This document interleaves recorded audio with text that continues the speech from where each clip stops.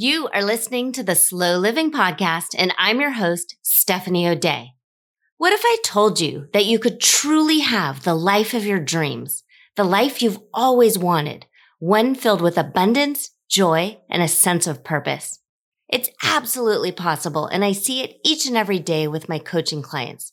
It all starts with learning how to slow down. You deserve to live the life you've always dreamt about. Let's get started.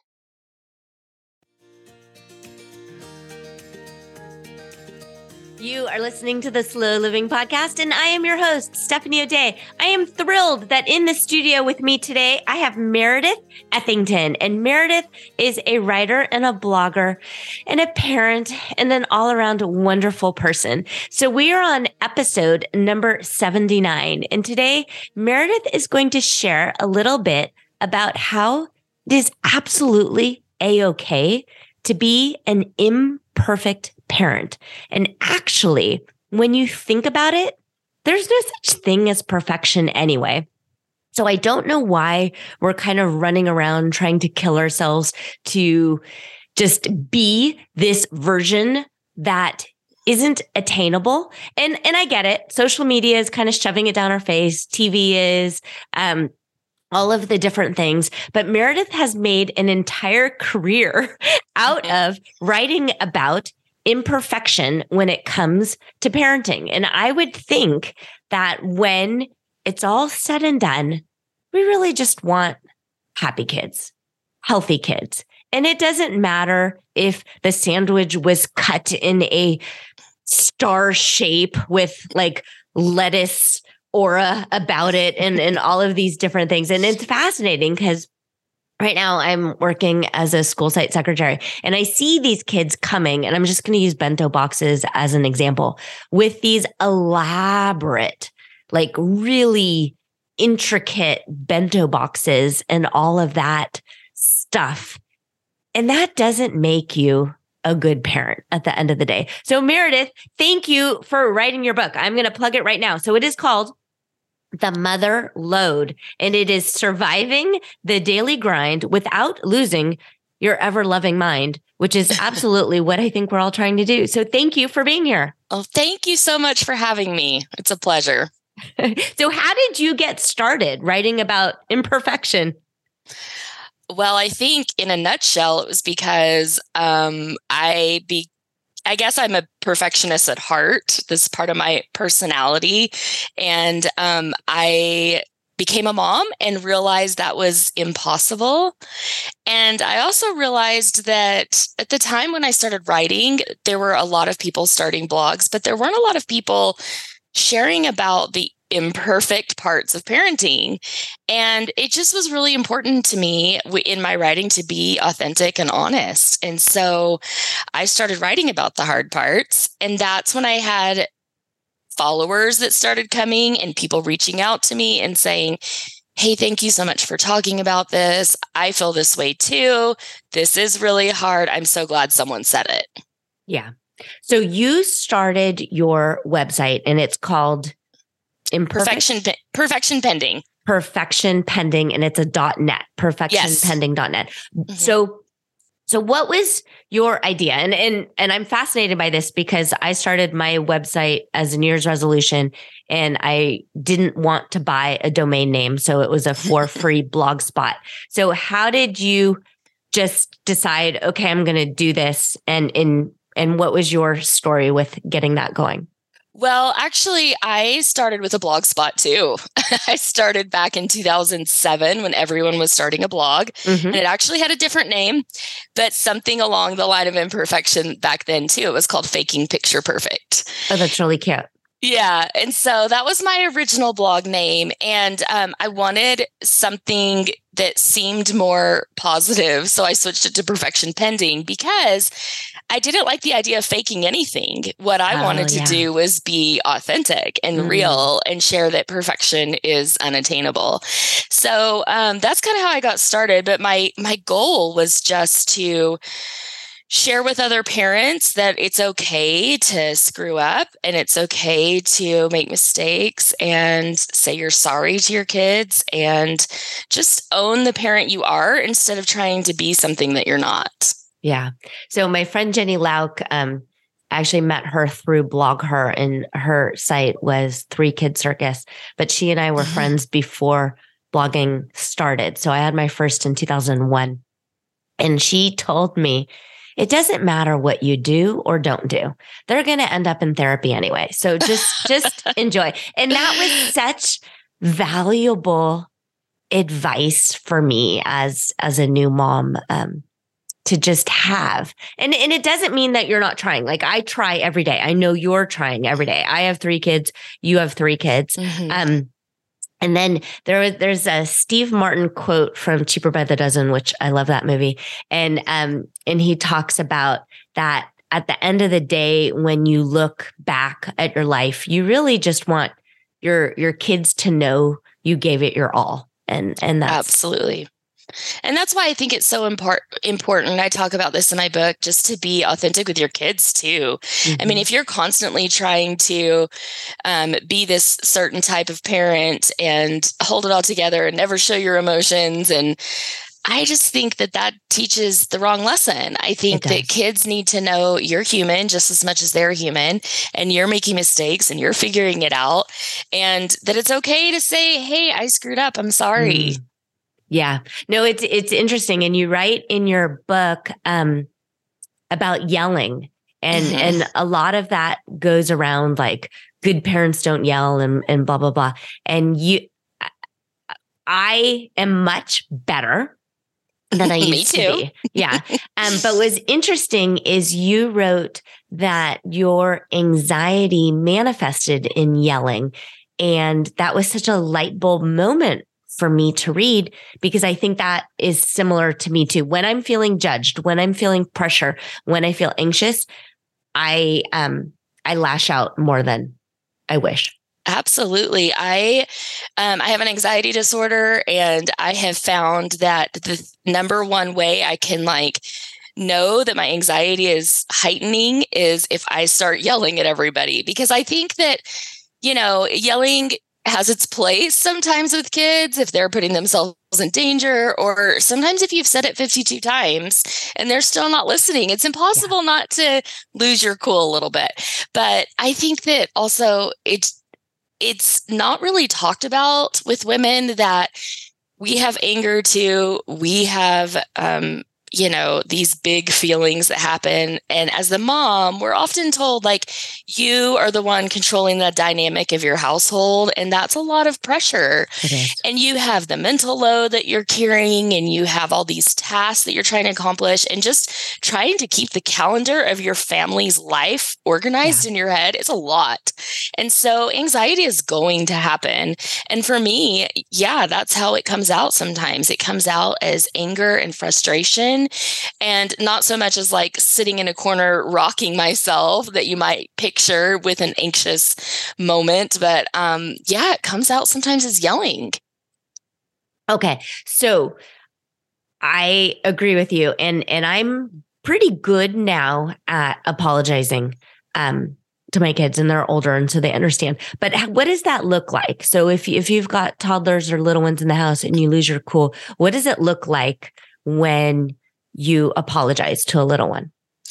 Gosh, well, my kids are older too, but I vividly remember moments when they were younger and I would lose my cool, and just almost breaks your heart to see their little faces looking up at you when you don't have it together.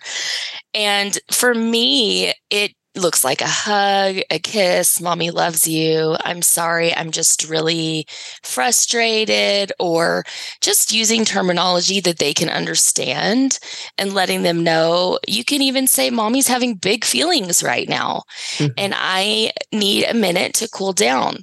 A little toddler can understand that, especially if you're implementing things like time out for them or helping them get their emotions under control. They're going to be able to understand that surprisingly well.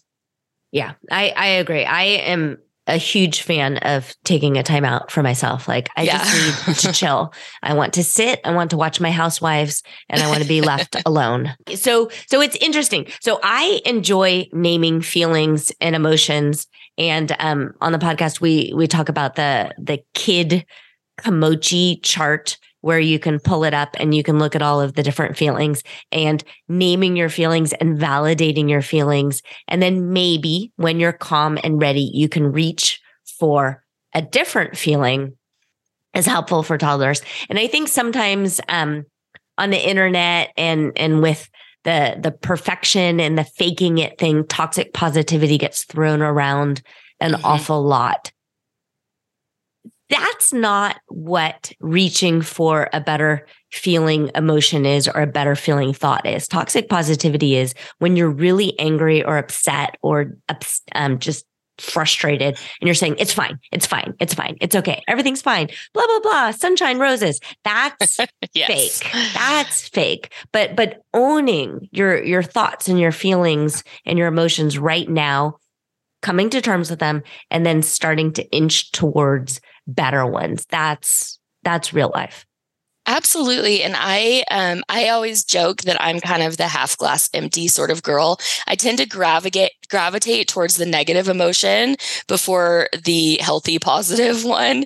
And so it's something that I have consciously made a choice to try to get better at because, I don't want to live in a negative space all the time. Nobody does. And I certainly don't want that to be what's coming across to other people about me either. But I am all about owning whatever emotion you're having in that moment and then sitting with it, feeling it, and being okay with it even for a moment. And then, yes, trying to figure out a way to get yourself out of that negative headspace. So when you are writing and you're sharing these kind of like funny stories and different things, when they're happening and you're writing them, do you have like a moral in mind, like an analogy or a fable, or are you just sharing in the spur of the moment and then later your essay kind of comes full circle? Because I love reading your writing and it's always kind of like this aha moment, but I don't know your writing process of whether or not you have an end goal or if you're just kind of dumping words. Yeah, I think that's evolved over time with me. I think I used to write more in the dumping words kind of category, but now I try to kind of sit back and go, what is it I'm trying to say? What's the intention here? Because I can get in, especially when you're talking about something like anxiety or depression or something really vulnerable or what some people might see as really negative or dark, it's a fine balance for sure. Because some of those dark emotions are real and they hurt and they come out in my writing as really raw. And I certainly don't want to project that in the world all the time either.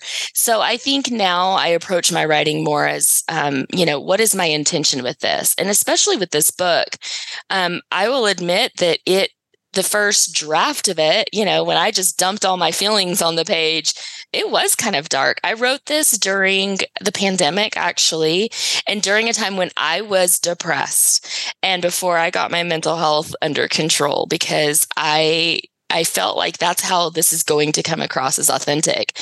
But then, you start kind of putting it out there to other people and they're like, whoa, I don't, nobody wants to read something that's just doom and gloom all the time. Mm-hmm. So I think now my mental health is so much better. I'm in a better place. I let that book sit there for 2 years because I knew it wasn't ready to be out in the world.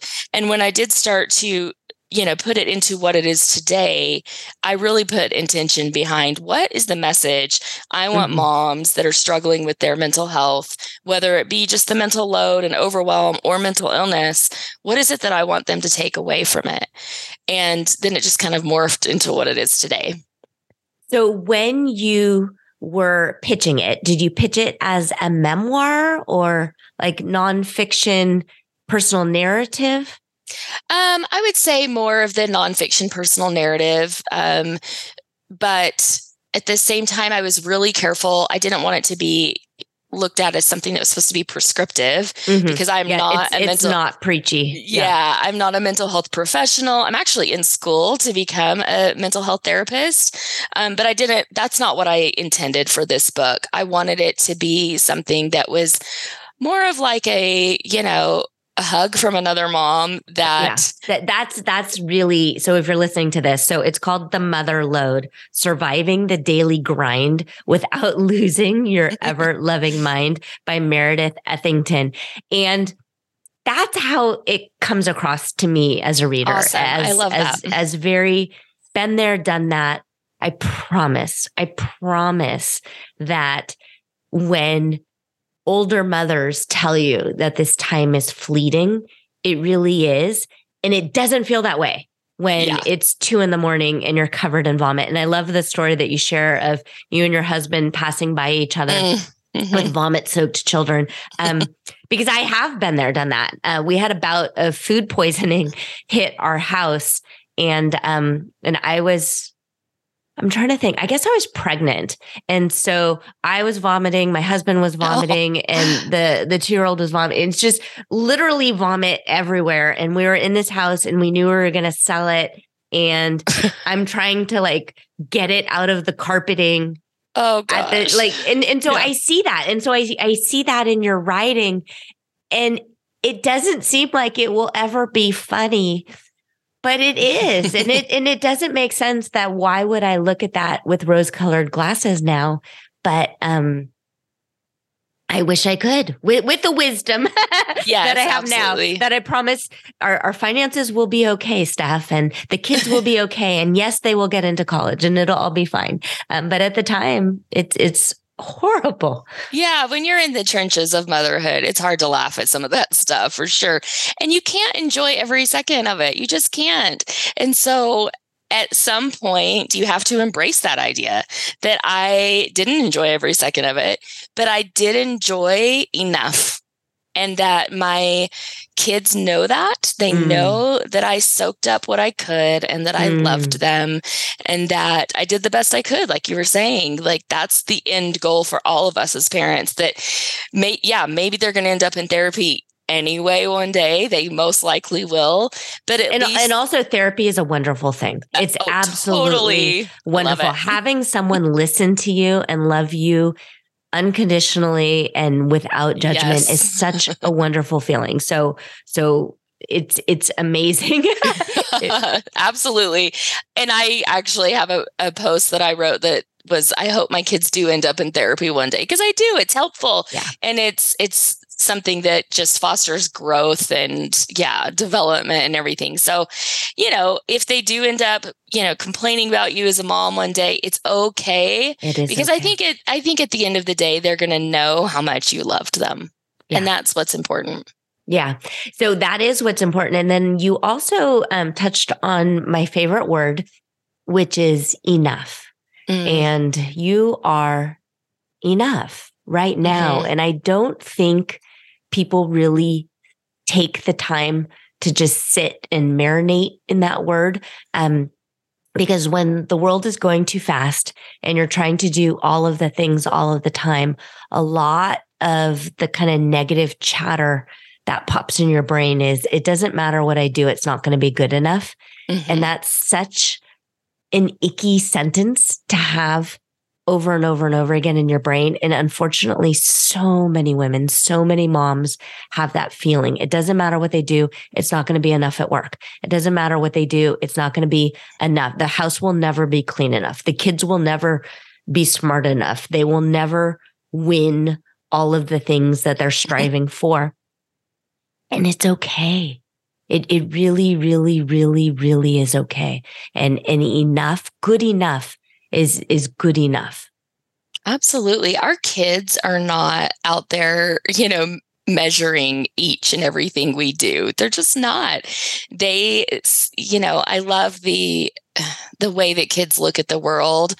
They accept things at face value usually, and they certainly accept you as a mom, however you show up, whether you're the mom that has bad days where you can't get up off the couch because you have horrible morning sickness or you're depressed, whatever it might be, your kids are still happy that you are talking with them and engaging with them while you're laying on the couch. Yeah. So I did. I spent an entire summer laying on the couch. Oh, yeah. Because with my third, I had such morning sickness that the only thing that sounded good was In-N-Out burger.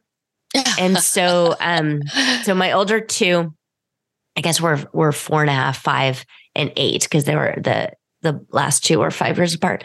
And it was summer and I literally laid on the couch and we watched, I don't know, Nickelodeon nonstop and then only got up to go get In-N-Out burger. I love that. And they survived it and you survived it and everybody. Oh, and they look back on it. Remember when we ate In-N-Out burger every day? Like they loved it, even though I felt like I was failing. Yeah. Yeah. Yeah. No, that's wonderful. Meredith, I just think this is such a gift that you are giving the world, that perfection and filters and all of the stuff that's happening right now in social media, that you can never be skinny enough. Your abs can never be 6-packy enough, and you can never have the perfect enough hair, and just this breath of fresh air that you're providing, that good enough is good enough. And I just greatly appreciate you spending the time writing this book. So one more time, it's The Mother Lode: Surviving the Daily Grind Without Losing Your Ever-Loving Mind. Merideth Ethington. And where can people find you online? So pretty much everywhere. My blog, like you mentioned, is perfectionpending.net. A lot of my like Instagram is Perfect Pending, and that's where I'm the most active, is probably Instagram. So that's a great place to connect with me too. I do read my messages and my comments and try to interact with my followers as much as possible. You have another site where people can write in. Is that right? Yes. So I also own filterfreeparents.com, and that is a contributor website where people can submit essays, and I'm the editor / part owner over there as well. So how does that work? Are they anonymous when they write in their essays, or is this a way for them to get a byline? Yeah, they can get a byline, and they can write anonymous if it's something, they don't want to be public about. Then we do have a few sites, a few essays that are anonymous on the site. Very cool. So where do you see yourself, like as a grandma type person? Are you still going to be writing online? You think you'll still be writing books? I think so. I am in grad school right now to get my master's in clinical mental health counseling.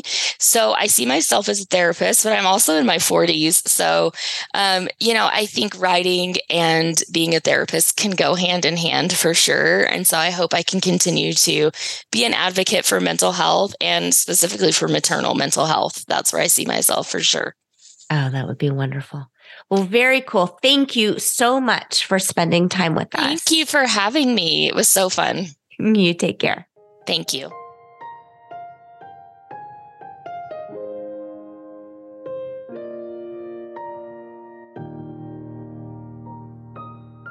Do you have a slow living story to share? Leave me a voicemail at stephanieodea.com/podcast with any questions, comments, feedback, or testimonials, and I will be sure to include it in an upcoming episode. Also, if you found value in this episode, please share it with your family and friends and subscribe through your favorite podcast provider. The more you share, comment, and leave positive reviews, the more people we can reach and share the slow living lifestyle and messaging. Thank you, Slow Down Society, and have an absolutely wonderful day.